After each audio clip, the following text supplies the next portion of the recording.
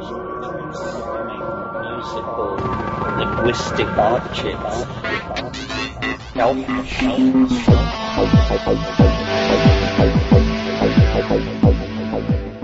Greetings from Cyberdelic Space. This is Lorenzo, and I'm your host here in the Psychedelic Salon. And while I was tempted to play another of the Palenque Norte lectures today, I thought that it would probably be best to wrap up this little Terence McKenna workshop that I started playing back in podcast number 416. As you'll recall, this workshop took place in February of 1992, and it began on a Friday evening.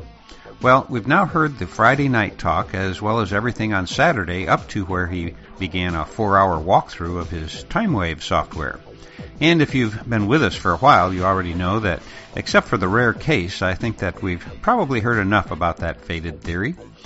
But I should also warn you that early on in this talk, Terence tells us that in La Chorrera, he became what he called a kind of alien ambassador for the mushroom, or perhaps for the other itself. He really wasn't too clear. But this is precisely the same story, even though it's much abbreviated from an earlier telling that I played. But it's the same story, nonetheless, that some of our fellow saloners have taken to be a form of code that Terence was using to let us know that he had actually become an agent of the CIA. Well, I guess if you eat enough mushrooms that you can maybe get that meaning out of what he says, but you'll have to be the judge of that for yourself.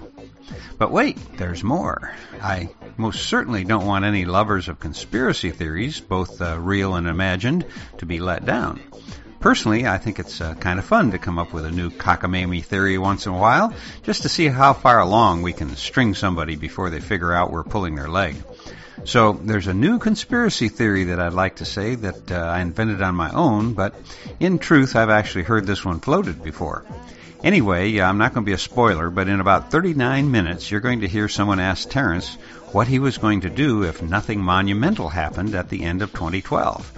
And as I said, I won't be a spoiler here, but when you hear his answer, you'll know what I'm talking about. And if you want to help, you can help me spread a new McKenna myth, but one that we make up ourselves. And now let's tune in to Terence's Sunday morning session, which he begins as he always did the final session of a workshop, tying up loose ends. So is there unfinished business from last night? Yeah.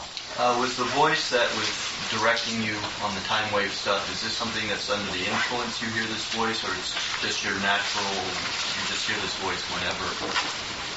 Or were you... Well, it's sort of... we talked last night about Dennis had this notion that he could bond these molecules in permanently. And, everybody you only get to be one person, so it's very hard to know what it's like to stand in someone else's shoes. But going into that experience in the Amazon, I was a fairly disorganized... I don't think I had a very bright future, actually. And I spent my last dime to get in there. So there was essentially, it was some kind of heart of darkness thing where I was just pulling out all the plugs and sinking deeper and deeper. And since then, my life has the character of pure science fiction. I mean, I sort of became the alien ambassador, and was given a sinecure and appointed to then, mediate between the other and a certain kind of person in a certain kind of society. So the weirdness never leaves me, to answer your question. But in a sense, this idea is completed now. There are always unanswered questions, but the complete metaphor is there. The mystery, I think, is, it has two sides. It has a profound side and an absurd side. The profound side is, is the world tidally locked with an extra-dimensional object of some sort that has sucked an animal species into history and is, revealing itself through the transformation of our flesh and machines? And if not, on this schedule of 2012 and so forth, then what does this idea exist for? Is it just simply that I have a peculiar pathology married to a certain amount of charisma, so instead of being locked up and dragged away, I can turn it into a marketable product in a very marginal way that allows me to keep paying my phone bill and stuff like that? Is that what it is? Notice that the idea is not designed to last. It's designed to auto-destruct one way or the other in 2012. So this whole ideological vision has written all over it, perishable, apply immediately, do not use after December 22nd, 2012 AD. So I don't really understand much about what's going on. It seems to me there are levels and levels and veils and veils. It puzzles me that life seems to have become some kind of story. It's much more a literary construct than it is the product of the stochastic motions of atoms under the impingement of the four basic forces of physics. Everything appears to me to be authored in some strange way. And I wonder if this is not, the spreading assumption of the psychedelic illusion, delusion, revelation, that life is in fact art in some very profound way. And then, being somehow fated to literature and the spoken and written word, I wonder, if this is a novel, if this is a construct of artifice, well then it behooves each one of us to ask the question, who am I in the plot? Who am I in the context of the story? I mean, maybe it's your story, the Shlomo Ekbach story, or maybe you exist to draw the bath for Milady on page 220 and then bow your way out of the room, never to be heard of again in the story.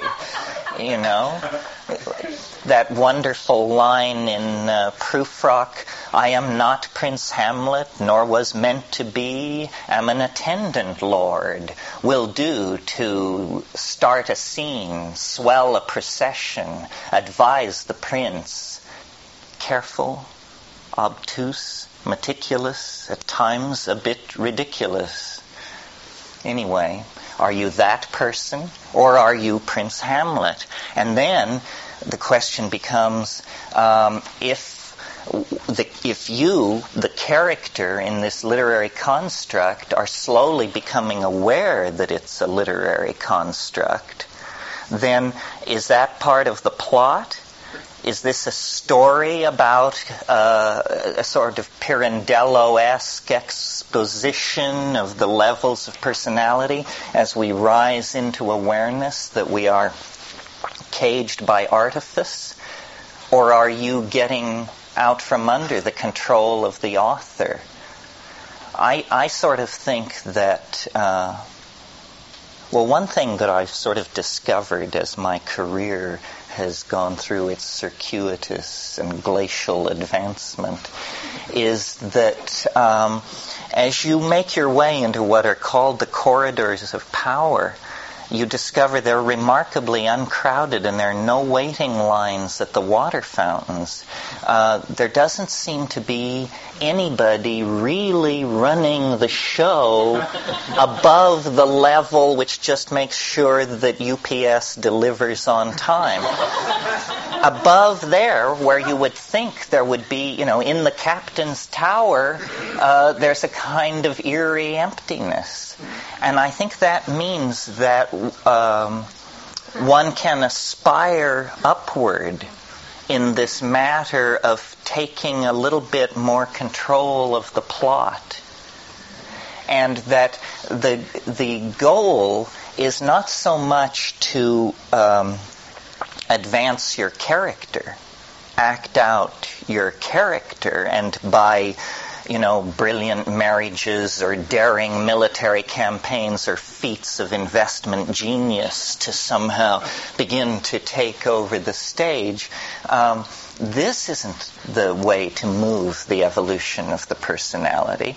The way to move the evolution of the personality is toward empathy and eventual assimilation of the viewpoint of the author.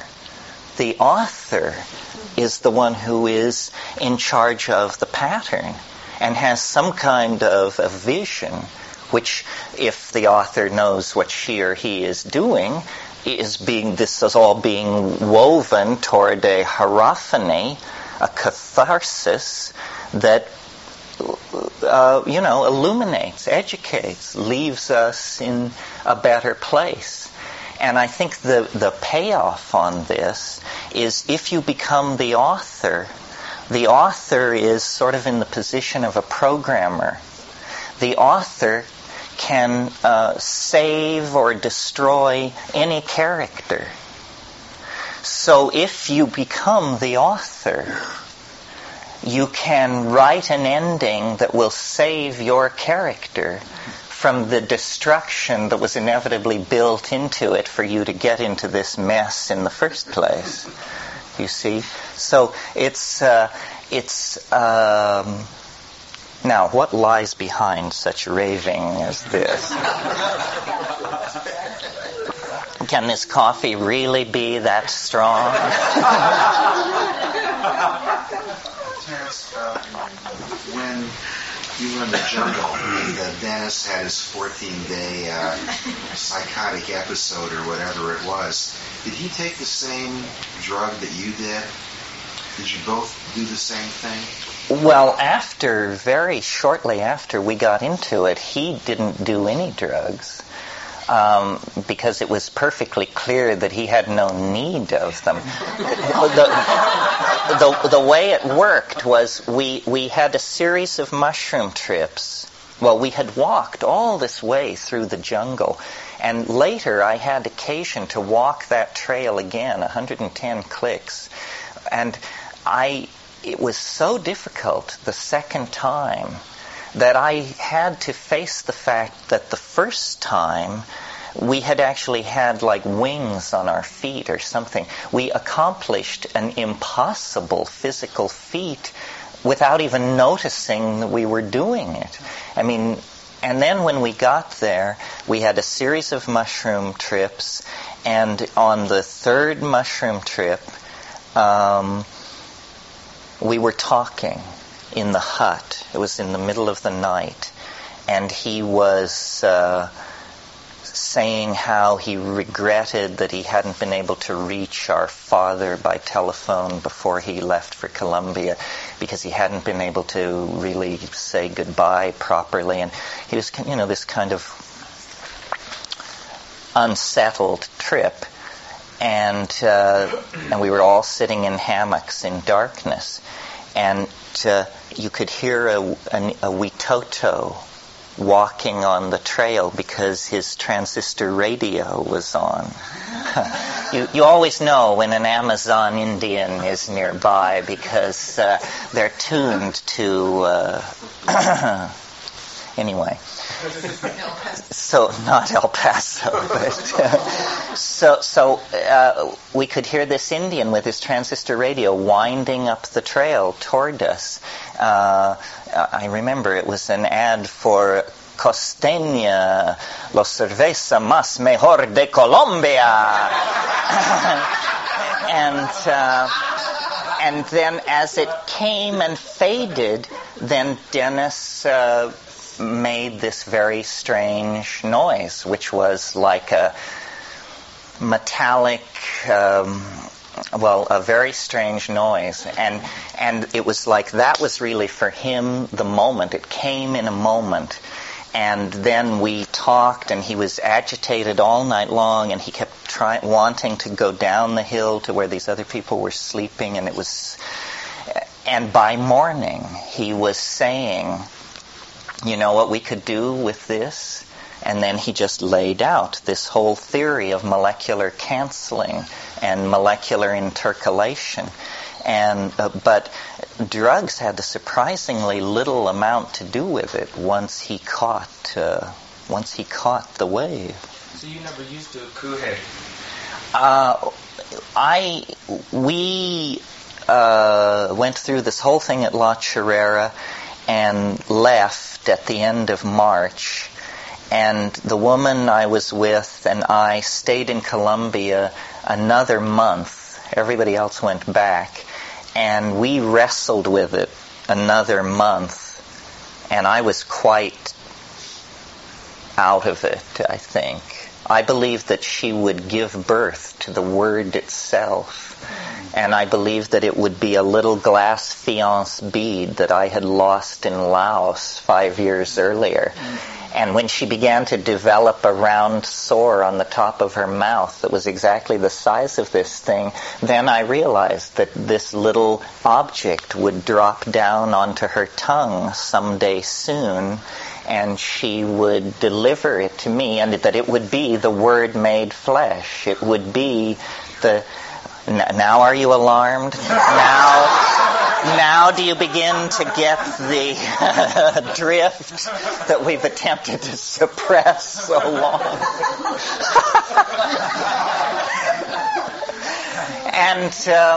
And you know, I thought that this thing would essentially be a suitable second body, a repository. I can't explain it. I mean, it was the philosopher's stone. It was everything. We were nuts, let's face it. But on the other hand, there was concentrically surrounding this whole thing, there were immense synchronicities. I mean, the world around us seemed to be mad as well. It seemed like we were caught in the infundibulum of the concrescence or something. I mean, it's now what I would expect to happen just days or hours before the final closure on that wave that we looked at last night. But in our local domain, it seemed to be happening for us then. And you know, I was flaming, and it took me years and years to dial it down so that it's even as friendly and packageable as it is in the present moment, because for a long time it wasn't. I mean, it just drove people to the walls. I mean, they just said, I don't know, and I don't want to hear any, and I've had it, and call me when you're better, you know. Did you say, though, that there was a monoamine oxidase inhibitor reaction? Well, we did brew ayahuasca and take it, but I think having seen it, having lived with shamans since then, and having learned a lot more about ayahuasca, I think the ayahuasca that we brewed was so weak as to be dismissible. Yeah. You had mentioned the transformation of flesh and machinery. With your understanding of shamanism, could you speak a little bit to shape-shifting, their idea of shape-shifting, and how that may occur as far as our endpoint here, our common endpoint, and also the computer technology that allows us to pattern these theories and perhaps bring us our own notion of authorship due to that, and what that means for our own flesh transformation? Yes, well, in a way, I think these new technologies of information retrieval and virtual realities and this sort of thing are simply the engineering mentality following along behind the shamanistic intent and putting it in place in silicon and glass and so forth and so on. The persistent rumor in real off-river Amazon psychedelic shamanism is of this fluid, this stuff, which you can generate out of your body under the influence of these compounds, that is this translinguistic matter, this mind, this spirit matter amalgam, which you literally give birth to out of your own body in the and what the claim is that's made for this stuff is that it's like a collapse of ordinary geometry. There are stars inside this stuff. You can also look into it and see who stole the pig. You know, you can look into it and you can see how the fishing would be if you moved upriver. It's a cybernetic transdimensional medium of some sort that is generated out of the mysteries of the physiology of the human body. Well, God, this is so far off the beaten track from anything in the Western repertoire of conception that we just gape at the notion. And it's hard to get confirmation, but what they say, see, ayahuasca is all about group-mindedness, states of group mind. It's also, when you analyze it chemically, it's brain soup. There's nothing in ayahuasca that isn't in your brain as we sit here. It's made out of DMT, and it's made out of beta-carbolines like harmine and harmaline. These things all occur naturally in your brain. So, in these off-river tribal situations, people take it all in a group, and when the boundaries dissolve, there is a group mind present that is able to make decisions. And the shape-shifting and the mystery of who was it? We were just talking about the fallacy of misplaced concreteness. This is the fallacy which haunts the Western mind. For the shaman, you know, attention gathers energy to itself. And so you can create a projection. So the mystery, I think the mystery of shamanism and the mystery of the psychedelic experience is a mystery of language. How can we are imprisoned by language, and yet it should be our vehicle for liberation. And something has happened to our language through the phonetic alphabet, through the abuse that print has laid on to our thinking. You all probably know the ideas of Marshall McLuhan, who felt that the linear quality of print created such notions as the citizen, the industrial assembly line, the theory of interchangeable parts, a whole bunch of conceptions which we take totally for granted are in fact adumbrations of the shift of sensory ratios caused by an unexamined acceptance of the printed word. One thing probably worth talking about this morning is how do you is there hope in all of this? And some people find my rap very ambiguous because this meltdown point in 2012, which we slapdashedly sometimes refer to as the end of the world or so forth, seems number one, irrational, number two, despairing. Well, I don't think we can do too much about its irrationality, but I think living in the light of the expectation of something like that orders your priorities.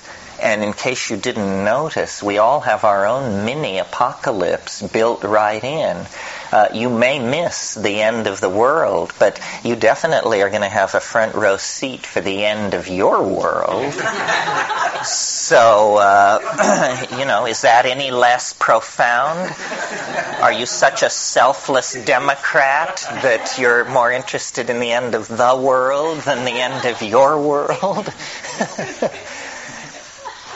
I think it's a sort of lighthearted way to follow the Tibetans into the notion that life is a preparation for the big D, although we don't have to think of it like that. We just say life is preparation for the inevitable collapse of the state vector into a biological hyperspace.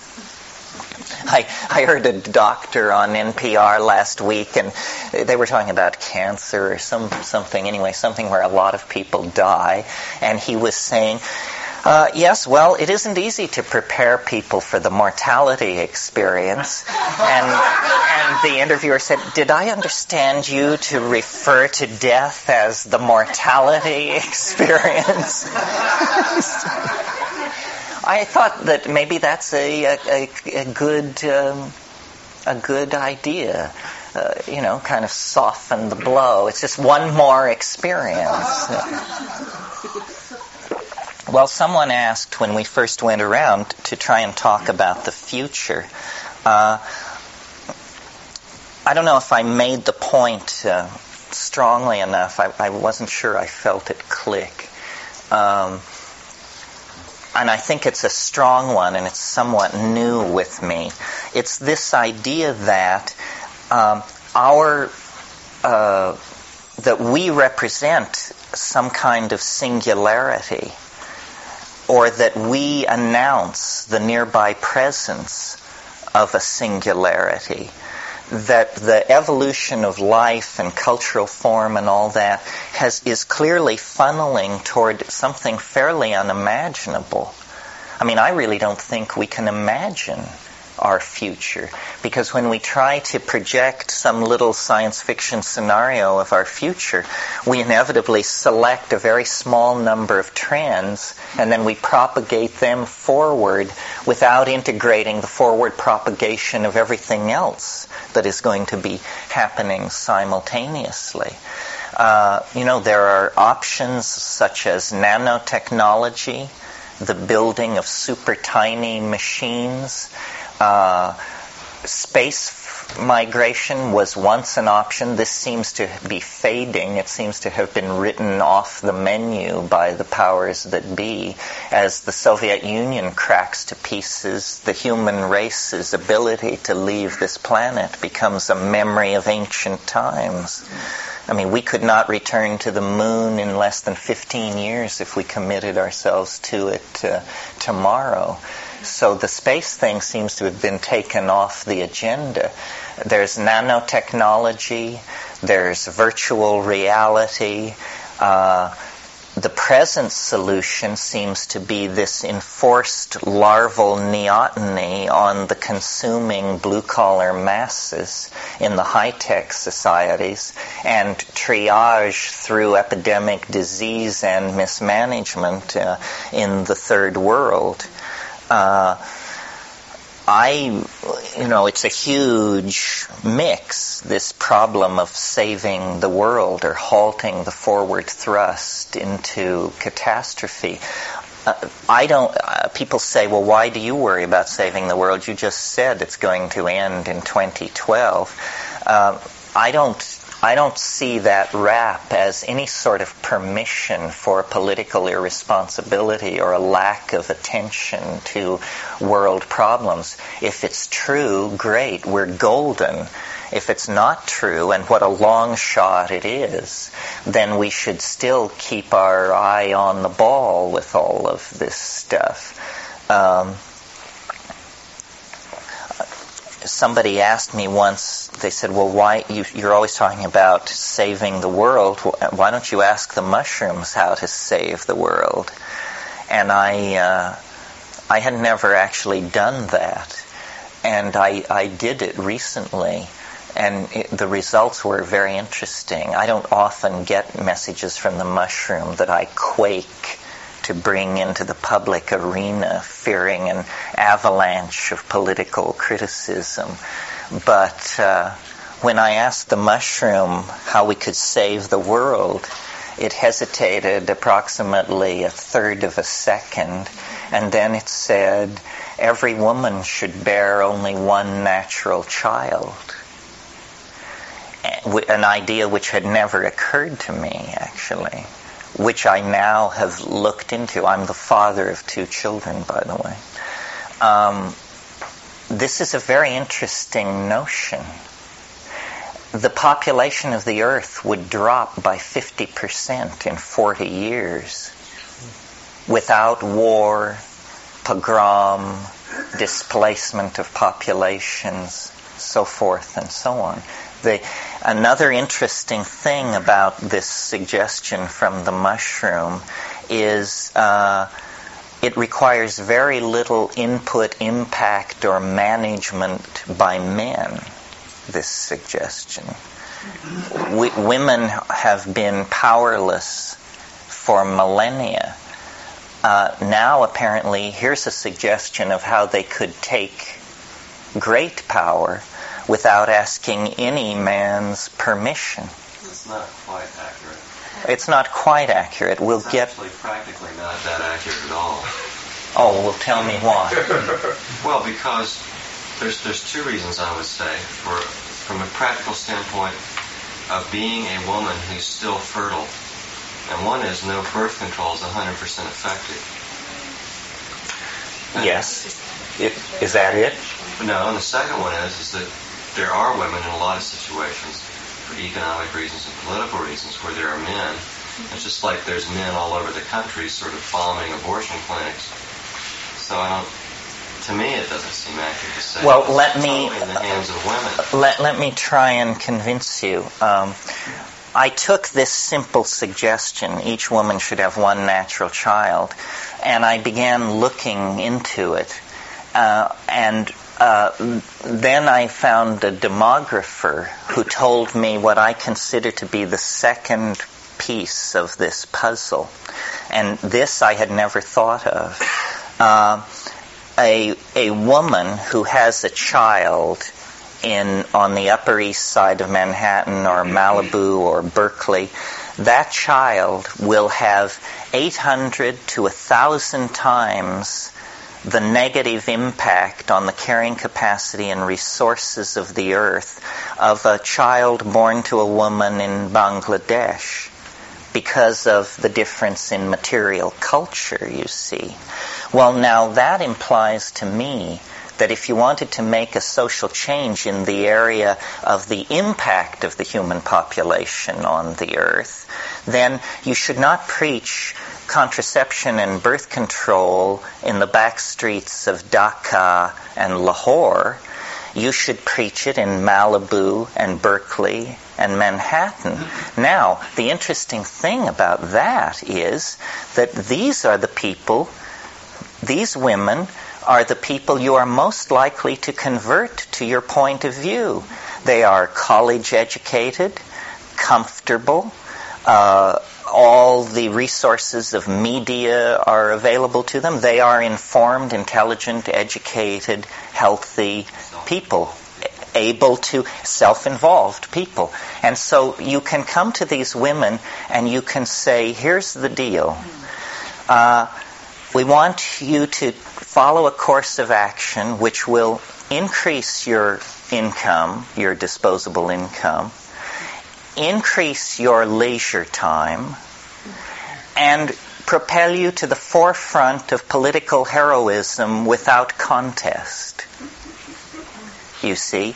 Now, the use of resource by these populations, these women and their children, is so intense, the pyramid is so steep, that your objections about birth control isn't effective and so forth, I'll bet you that if you could get 15% of the women in that population to commit themselves to this one natural child thing, that within 10 years there would be a measurable margin of relief on the extraction of world resources. So that here is a way to back away from the abyss without nightmarish reorganization of society, engineered diseases, third world triage, all this other stuff. And in the first 40 years, the population would fall by half. Then the next 40 years, it would fall by half again. The amount of wealth that would be accruing to those still alive, everybody would see their standard of living rise quite naturally as a consequence of the falling pressure on resources. Now, why is this, if it's such a great idea, not being done? Here's why, as far as I can figure out. It's because nobody can figure out how you make a buck in that situation. All the men have vasectomies after they fathered one child. Well, yes, the method, how you achieve it, is debatable. I think men should cooperate with the effort, but the point is this one natural child per mother. Now, you see, the first argument you hear is that this is bad for children, but the average American family is under 3 children. Most people have 2 children. Now, what's the history of having 2 children? Having 2 children has nothing to do with traditional family patterns or human child rearing. 2 children is a compromise between the natural family of 6 to 8 and the demands of the Industrial Revolution and the guilt of Christian civilization. 2 children is a horrible number of children to have. Mostly when you have 2 children, they fight like cats and dogs. And it's just a horrible compromise between the way people used to have huge extended families and the Industrial Revolution's preference for you're having actually as few children as possible to make you a more efficient worker. Well, this is a peculiarly nuts and bolts suggestion. It's not airy-fairy at all, and yet it would work.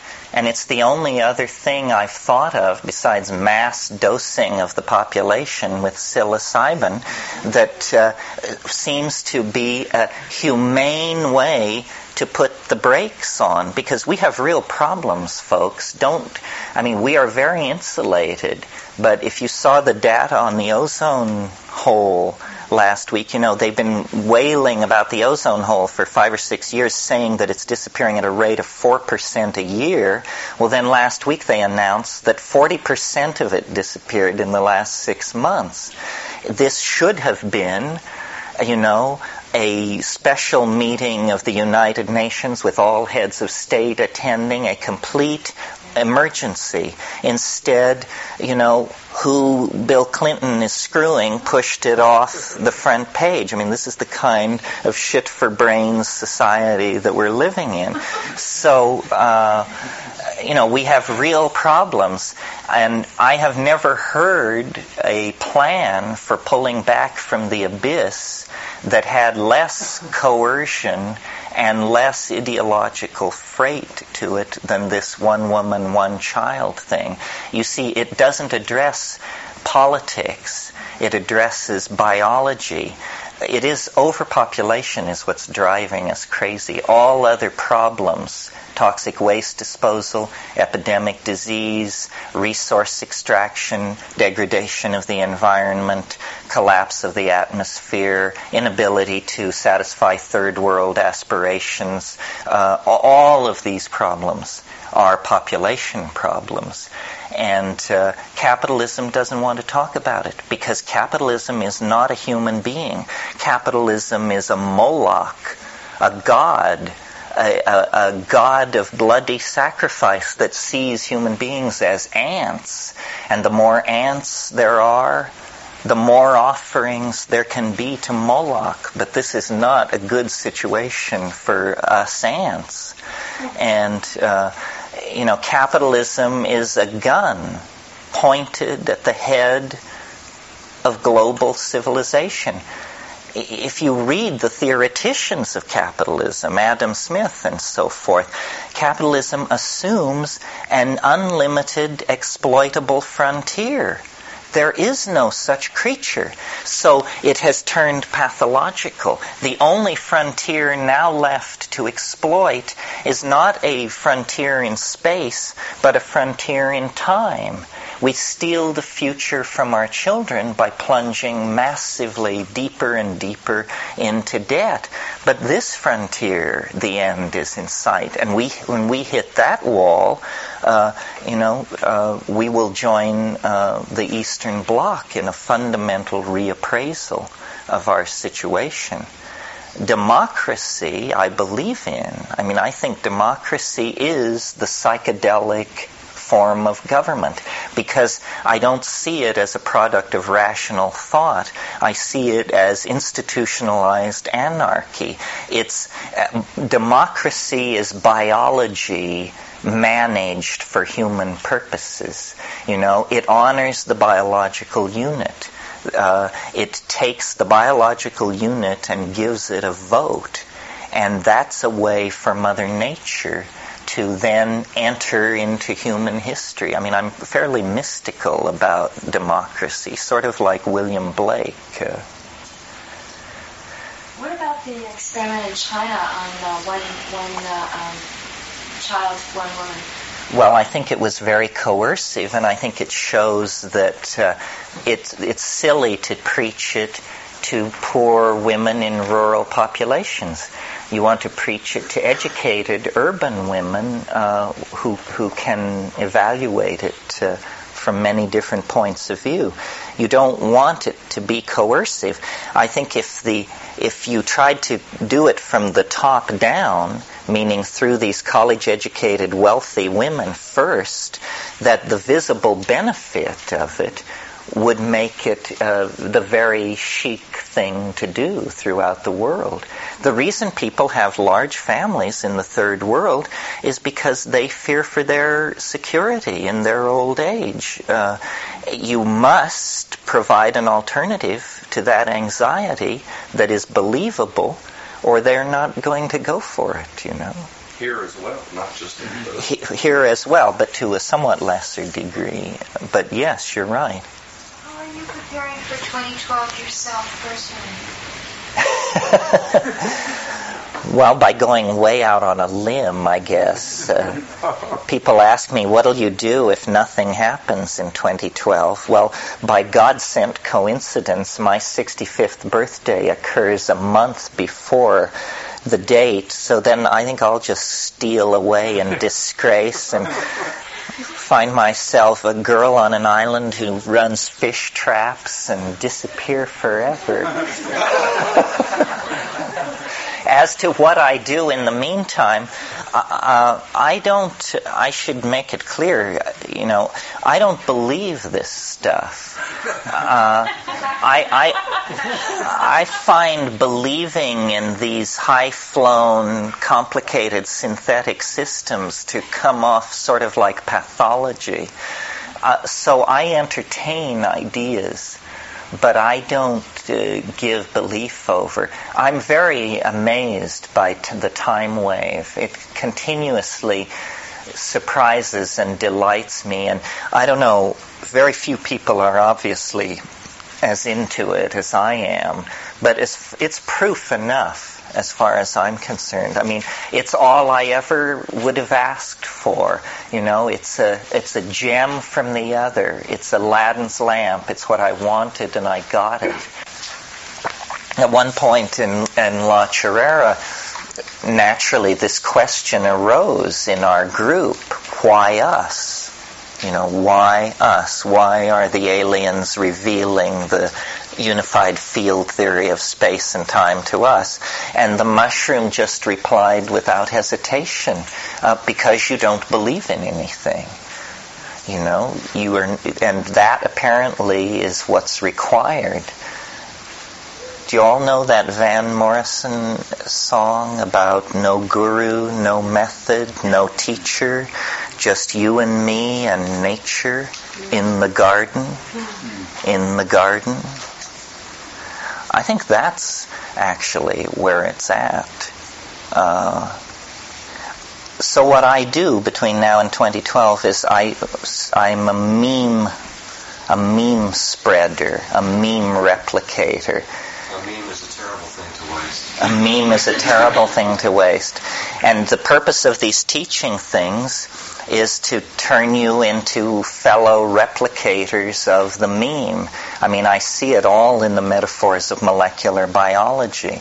You know, I have a new sequence of codons here, and I want to insert it into each one of you without error in copying, and then you should go forth and tell other people and copy it into their head, and this meme will spread, because we cannot evolve faster than our language. The edge of being is the edge of meaning, and somehow we have to push the edge of meaning. We have to extend it. We have to, because if we appear to be confronted by insoluble problems, it's because we have the wrong language for dealing with this problem. You know, you learn that with computers. Certain languages are good for certain kinds of problems. And we have to constantly evolve language and push it forward. And the way I think of the psychedelics is they are catalysts to the imagination. I mean, that's what they were back 100,000 years ago. The imagination, which was just this glimmering, this iridescence on the surface of ape cognition, was under the influence of the reciprocal feedback of self-reflection, you know, that is created by watching your own mind, because it has suddenly become interesting, because it has suddenly been flooded by a psychoactive amine. That iridescence has been coaxed into language, art, architecture, music, poetry, the whole ball of wax. But now we know these things. It's no longer a sort of haphazard process. We can, by analyzing different kinds of cultures existing in the world today and cultures that existed in the past, we can uncover, reveal, unravel the lost secret of our origins. And I think, you know, I haven't talked too much this weekend, but I'm very keen for the notion of what I call the archaic revival.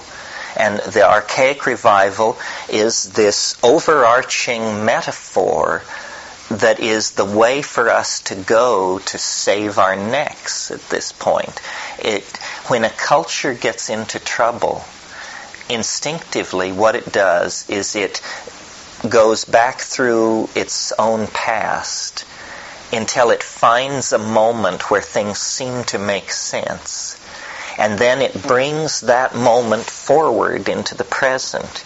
As the perfect example is when medieval Christianity no longer made sense to a major proportion or percentage of the people of Western Europe because of the rise of new kinds of classes, new forms of wealth, new information about the world outside Europe. When the medieval vision lost its power, the intellectuals of that time instinctively reached backwards into the past, looking for a stable model. And finally they reached the golden age of Periclean Athens. And there they found Plato, Aristotle, the dramatists, so forth, and they created classicism. Now notice that we're talking here about the 1400s. Classicism was brought to birth in the 1400s, 2,000 years after the death of Plato. And we are still, to a tremendous degree, we are the children of this classical revival, which we call the Renaissance. Our theories of law, our theories of government, our notion of justice, our notions of city planning, of architecture, of military planning, and so forth and so on, are all drawn from classical Greek and Roman models that were brought back from the dead 500 years ago by a bunch of Italian investment bankers who thought this was a good model to build on, to hang their civilization on. And now this has run out. The contradictions are too extreme. This classicism, I don't want to say it's failed, but it has just taken us as far as it can go. So now we confront great existential confusion. We confront cultural values completely different from our own, such as rainforest aborigines and so forth. We confront the toxic legacy of modern science, the retreating species counts of the earth, the decaying atmosphere, all these things. So we must now reach far back into time for a new cultural model. Our crisis is so great that we have to reach back to the High Paleolithic, to the moment immediately before the invention of agriculture and the creation of the dominator ego. And I see, people talk about the new age and the new paradigm and this and that. Well, it's larger than that. It's been going on throughout the 20th century. The discovery of the purification of mescaline in Berlin in 1897. Freud begins to publish around the turn of the century. Jung, they are discovering the primitive unconscious. They are revealing to Edvardian and Viennese ladies and gentlemen of great culture and breeding that they have inside them, brawling, incestuous, violent, lust-driven animal natures. In other words, they are reintroducing an awareness of the primitive into this tremendously constipated, male-dominated, late 19th century, post-Victorian cultural milieu. And then, following hard upon them, the Impressionists in the 1880s giving way to analytical cubism, and all the cubism arose as a result of the fascination of a few artists with primitive African masks. Picasso and his circle, and when they brought this stuff back to Paris in 1905 through 15, nobody had ever seen this kind of thing. And these guys began trying to deconstruct the pictorial space of people like Degas and those people into the pictorial space of the primitive mentality. Meanwhile, anthropologists were bringing in, and Fraser published The Golden Bough, which laid before the European intellectual community this vast repository of integrated mythology. National Socialism, Surrealism, all of these things, some negative, some positive, are all aspects of the 20th century fascination and revivification of the primitive. Rock and roll, the rise of sexual permissiveness, the rise of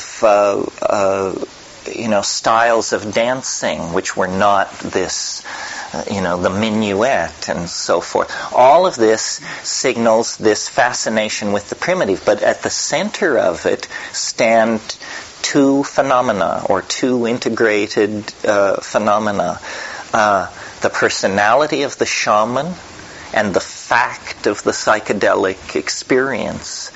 And we've come late to that. The 1960s is when this theme was first announced for any large number of people.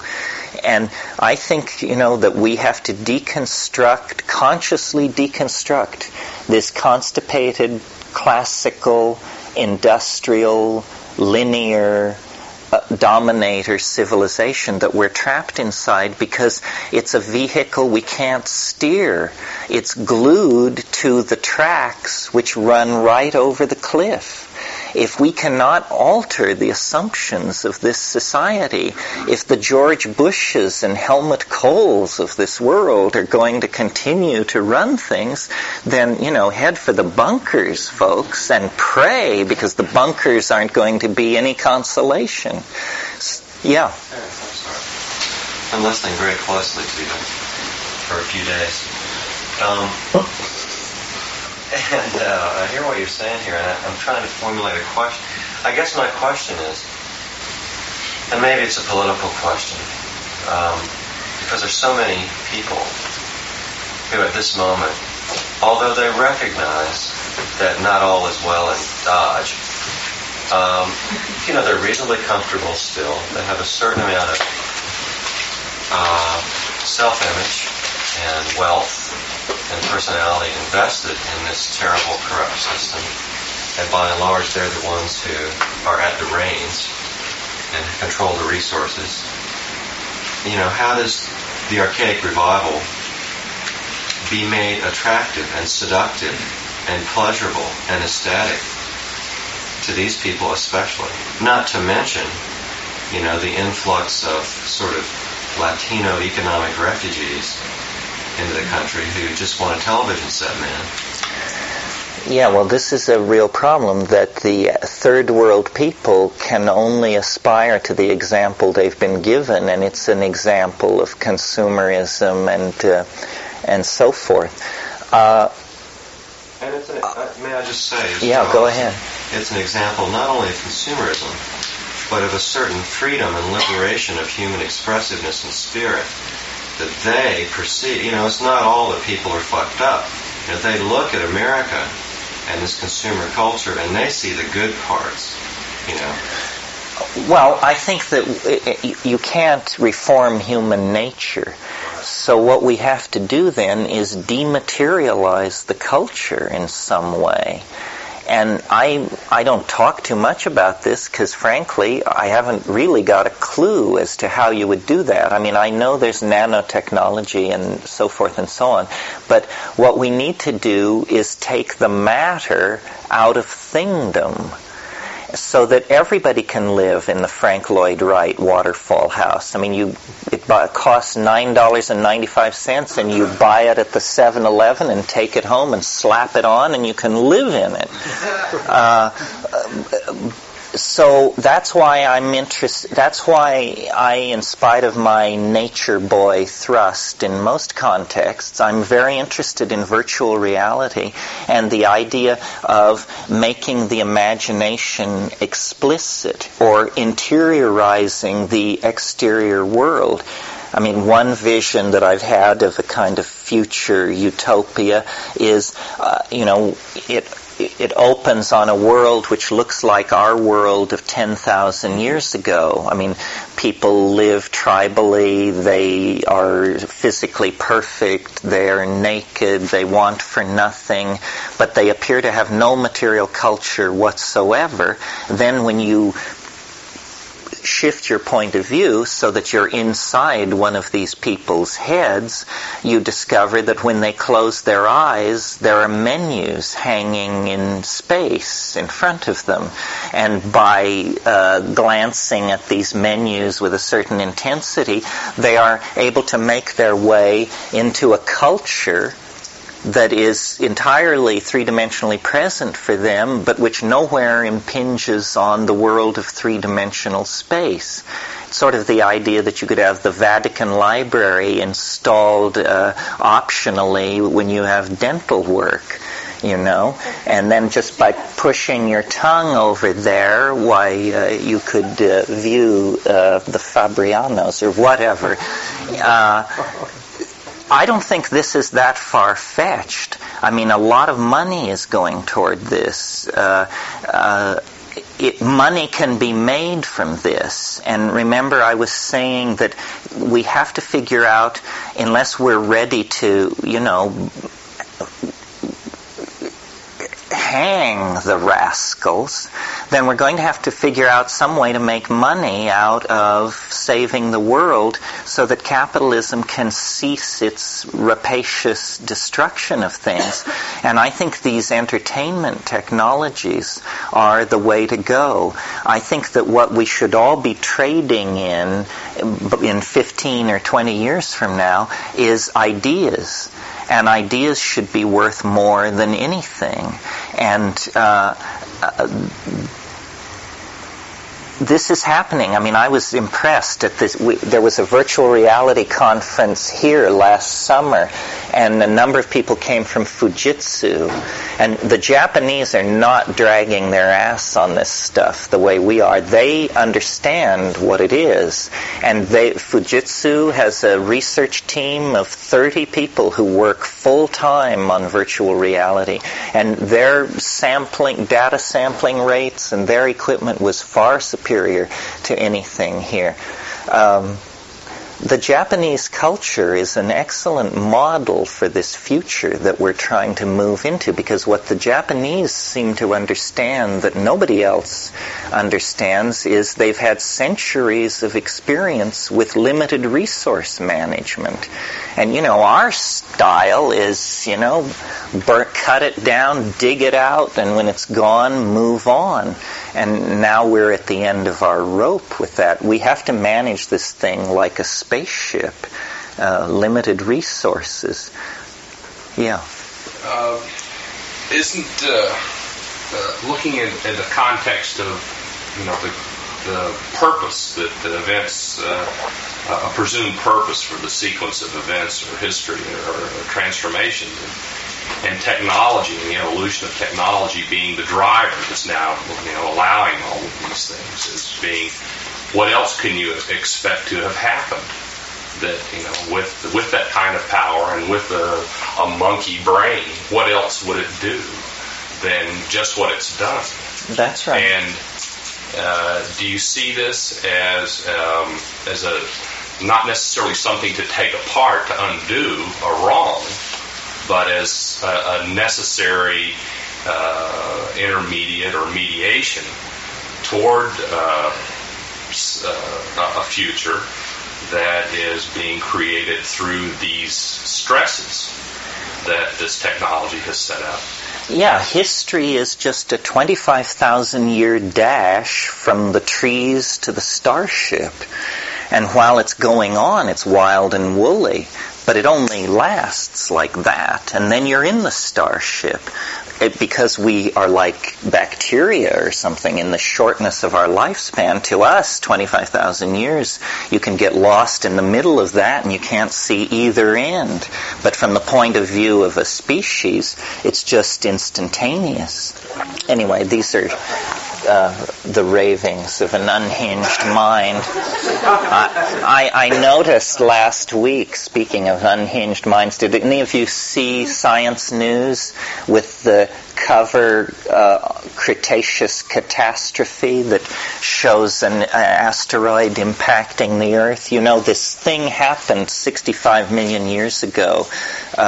It's now pretty well confirmed that a very large object collided with the Earth and laid down a layer of iridium isotope that you can find in sedimentary material all over the world at a certain stratigraphic level. It's called the KT boundary, the Cretaceous Tertiary boundary. 65 million years ago, everything on this planet larger than a chicken died. And some people think in a single moment, in a single cataclysmic impact. But what was interesting about this Science News article was they were saying there is puzzling data on the KT boundary, because it does appear that there was this immense impact and catastrophe, but what's peculiar is there appears to have been a major dieback of species underway before the impact. That in the million years preceding the impact, there was some kind of echo crisis on the planet. And then this asteroid struck. And I thought, it had never occurred to me before, I thought two possibilities occurred to me. Is it possible, the dinosaurs that we find are the lumbering, enormous ones, but it's always agreed that there were a vast number of small-boned, gray-seal dinosaurs that were much smaller. Is it possible that there was a breakout of intelligence in the Saurian line, and that as we were able to emerge in just under 3 million years, is it possible that there was an intelligent species of a reptilian sort that was actually evolving a technical civilization, which then caused this dieback of species? I mean, this had never occurred to me before, and then it was wiped out by this impact. Although whenever you have intelligent life in the presence of large explosions, a safe bet is that the intelligent life is responsible for the large explosions. So it may be that there was war in heaven 60 million years ago. The other possibility, which occurred to me second, was one scenario for solving our problem is a mass migration into the past.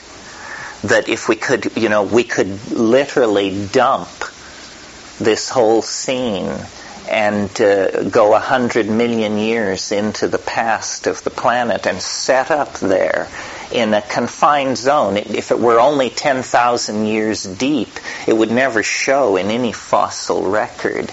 It would just be, this, if we held ourselves to a 10,000 year wide window, that's such a brief period of time and so long ago that we would basically just appear to have disappeared. Anyway, I'm constantly churning through this stuff, trying to understand. I think this is a haunted planet, and we are a haunted species. This business of these asteroidal impacts, you see, as an aficionado of novelty, somebody who can project 500 million years on a computer screen, and at 500 million years, the only kind of novelty you're tracking is biological novelty, the sudden punctuated forward surges of evolution and so forth. Well, every solid body in the solar system is heavily cratered. Some of these craters are planet smashers. There is considerable and ever-increasing evidence that the cosmic neighborhood is fairly unstable. One of the scenarios that I've had to entertain in trying to understand the voice inside the mushroom, the Timewave, the 2012 thing, and so forth and so on, is it possible that biology is somehow prescient, that biology somehow exists in eternity and knows the fate of the planet, and that what we are is a desperate strategy of escape, and that the planet actually can sense the possibility of a complete life-destroying asteroidal impact. And so a species, a bipedal monkey with binocular vision, has been led into the antechamber of nature's secrets in order to build machineries and unleash energies sufficient to either deflect that incoming object or flee the planet in anticipation of it. I think life is tremendously tenacious and has an immense capacity to organize itself to meet any crisis, provided it knows it's coming. And, there are scars on this planet, enormous scars. There's a scar 1.5 billion years old on the Canadian shield that is twice the size of the lunar crater Copernicus. this thing that came down 50,000 years ago out near Flagstaff, Arizona. That was a tiny object. It was something like 30 meters across. It was moving 9 times the speed of a rifle bullet. It was 6 miles into the Earth in the first second of impact. Everything within 800 miles died instantly. And this was a nothing burger, this thing. An object 500 meters across the planet would ring like a gong for 10,000 years. And the thing at the KT boundary, the thing which killed the dinosaurs, they now believe they have the impact point. Oh, in fact, this is interesting, and it reflects on our psychedelic mix. They've searched the planet for the impact point of the KT killer, whatever it was, and now they've located it, and ground zero is at a little town called Progreso on the northern coast of Yucatan. At the time of the impact, the entire area was a shallow ocean. But what I find eerie about the location of this impact point is 65 million years afterwards, on this exact spot, a civilization will arise obsessed with the end of time and determined to give a date to it. I mean, it's within 110 miles of Chichen Itza. It's near Zebel Chaltun. It's right in the heart of classic Maya country. So it's almost as though, the question that I would like to have you leave here with is, a new appreciation of how hard it is to figure out what is going on. I mean, what is going on? It's very easy to smooth it all out and say, that the Pentagon runs it all and so forth and so on. But once you start digging, I mean, the world is a labyrinth, a sponge of interconnected labyrinthine interstices, the weirdest connections. Who knew who and what they were doing about it. And then, these reports that come in, and some are false and some are true, but the sum total of it all is to paint a picture of excruciating weirdness. And people are just not pushing the right buttons. I mean, I guarantee you take 5 dried grams of psilocybin in silent darkness in your own living room on a Saturday night, and, Ferdinand Magellan, move over. You will see things no one has ever seen before, and no one will ever see again. I mean, and these things are real. They have existential validity. They have the power to move hearts and change lives if we can but bring them back into the domain of the group mind, of the tribal campfire. We are surrounded by oceans of alien beauty, alien intent, bizarre ideas.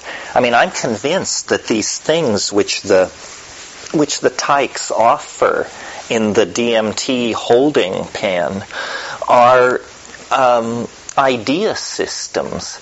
Ultimately, the Timewave, which took me 4 years to create and requires computer assistance and all this stuff, it was just one of those things. I mean, they have closets full of this stuff, and they just pull it out and show it to you and take it away. Oh, you like that? Try this. How about this?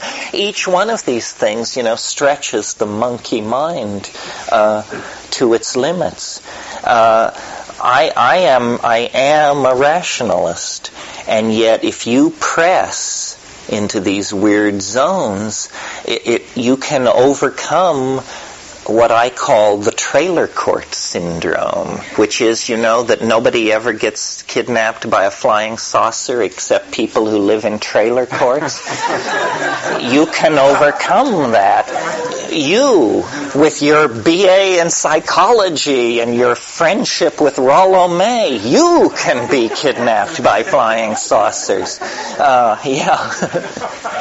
about crop circles. I know. I just wanted. You mentioned that earlier, and I know these guys said that they made the crop circles. Well, the crop circles are such fun.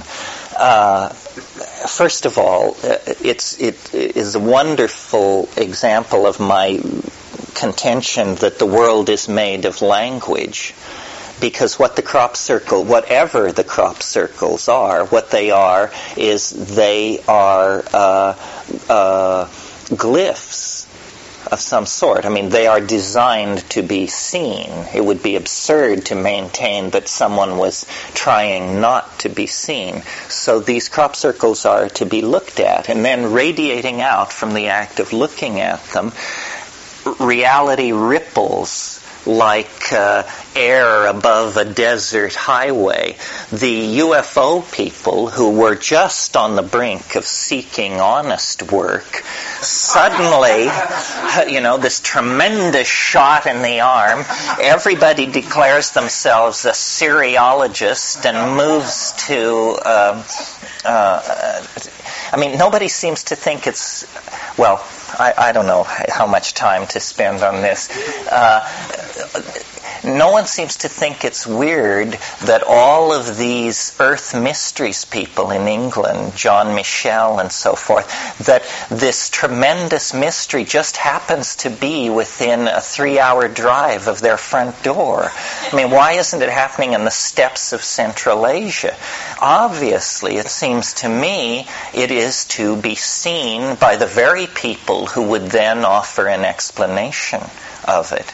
Rupert and I have spent a fair bit of time trying to understand the psychology behind the crop circles, and here we have come up with 2 ideas which I'll try out on you. The first thing to notice about the crop circles is that southern England is peppered with military bases, of high security military bases where nuclear weapons, cruise missiles, so forth and so on, it's all there. So now we're asked to believe that the airspace of England is being nightly violated by an agency or agencies unseen and undetectable in the very area where these nuclear weapons are stored, and we're asked to believe that the Ministry of Defense is not concerned about this. That either means that the Ministry of Defense is falling down on their job, or they must know what's going on. Well, now Jacques Vallée is the person who pioneered in the study of flying saucers. He said the way to understand flying saucers is don't ask who's inside or where do they come from. Ask what effect are they having. If you assume they are succeeding in what they want to do, then watch what they do and you will see what their purpose is. Okay, so what effect are the crop circles having? Well, what they have done is they are a magnet for the fringe establishment of the British Isles to come out of the woodwork and proclaim the imminence of some great event. And they have come more and more out on this limb. And what I speculated to Rupert was that MI5, which is British intelligence, it's possible that they could actually view the New Age as a resurgence of paganism that threatens the Christian establishment of Anglican England. And so what they have done is they've created a disinformation program, they will lure all these people out onto this limb where they are all saying, couldn't be done by human beings, absolutely beyond the power of science to explain. And then they will reveal a team of MI5 folks who say, watch, we'll do it for world TV. You people are all flakes. You should never have gained the power in this society that you have, and now you do have to go find honest work. There were those two guys who... Those two, they seemed like that. Well, so then we came up with a yet more elaborate theory, which I somewhat prefer. The only country that has really taken an interest in these crop circles, other than the English themselves, are the Japanese. And this has gotten immense coverage in Japan, in the popular press. And when you go to these crop circles, the number of Japanese is astonishing, because it has been written into all these tours, apparently, and it's a photographic subject, and it's very accurant, and so forth. So it's a big deal. So what I suggested to Rupert was MITI, which is the Ministry of Trade and Industry, is obviously carrying on a clandestine project in the study of semiotics, in the study of the Western mind and how it relates to the manipulation of certain symbols, because they are in charge of marketing and advertising and creating marketing psychology in Japan. So what I think we're dealing with here is a ultra-clandestine team of ninja stem snappers who pose as Japanese tourists and television crews and so forth, and then at the drop of a hat can flash into this Zen stem snapping mode and create these things. And the press that it generates and the discussion provides a very deep index into the English mind. Notice how eerily appealing to the English mind this is. And it's possible that you can extend this to the cattle mutilations of a few years ago in the Midwest, because the relationship of cattle mutilations in the lonely western prairie under a crescent moon, the relationship of that image to the American mystique of the lonesome cowboy and the gunfight at the OK Corral and all that is eerily similar to the relationship of the English mind to its earth mysteries out there on the Salisbury Plain. So I think it's a human agency, and that therefore it's some kind of a disinformation project. It's very interesting that these two guys came forward, because it completely shifted the argument from this no human being could possibly do it to they couldn't have possibly done all of them. It was like a deep defensive mood, and I was amazed at the vehemence of people in England, because I thought it was good fun and that you could talk to anybody about it and talk about the Ministry of Trade and Industry and MI5 and people were like, they were shocked at my lack of sensitivity to the emerging messages from the telluric depths of the suffering earth. Hey, maybe it's happening, but I was raised in the tradition of Occam's razor, which says hypotheses should not be multiplied without necessity, and I saw no necessity of reaching out to that. You're listening to the Psychedelic Salon, where people are changing their lives one thought at a time. Until near the end, when Terence got into his rap about the ninja stem snappers, well, I was thinking that he was going to leave us on a real downer with all of his talk about asteroid impacts and things like that, which, of course, is probably even more topical today than it was back in 1992 when this recording was made. But his tongue-in-cheek crop circle theories got him back to where early on in this talk he said, I should make it clear, I don't believe this stuff. Of course, with what we now know about the crop circle phenomena, perhaps his wild theories are closer to the mark than he may have suspected himself.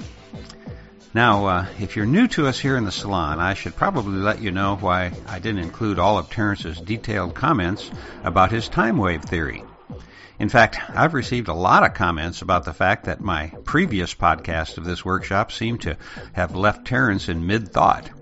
Well, you're right about that, but the very next thing out of his mouth had to do with loading the Timewave software on a computer. Now, when this talk was recorded in February of 1992, Terence was obviously still very enamored with his theory about novelty and time.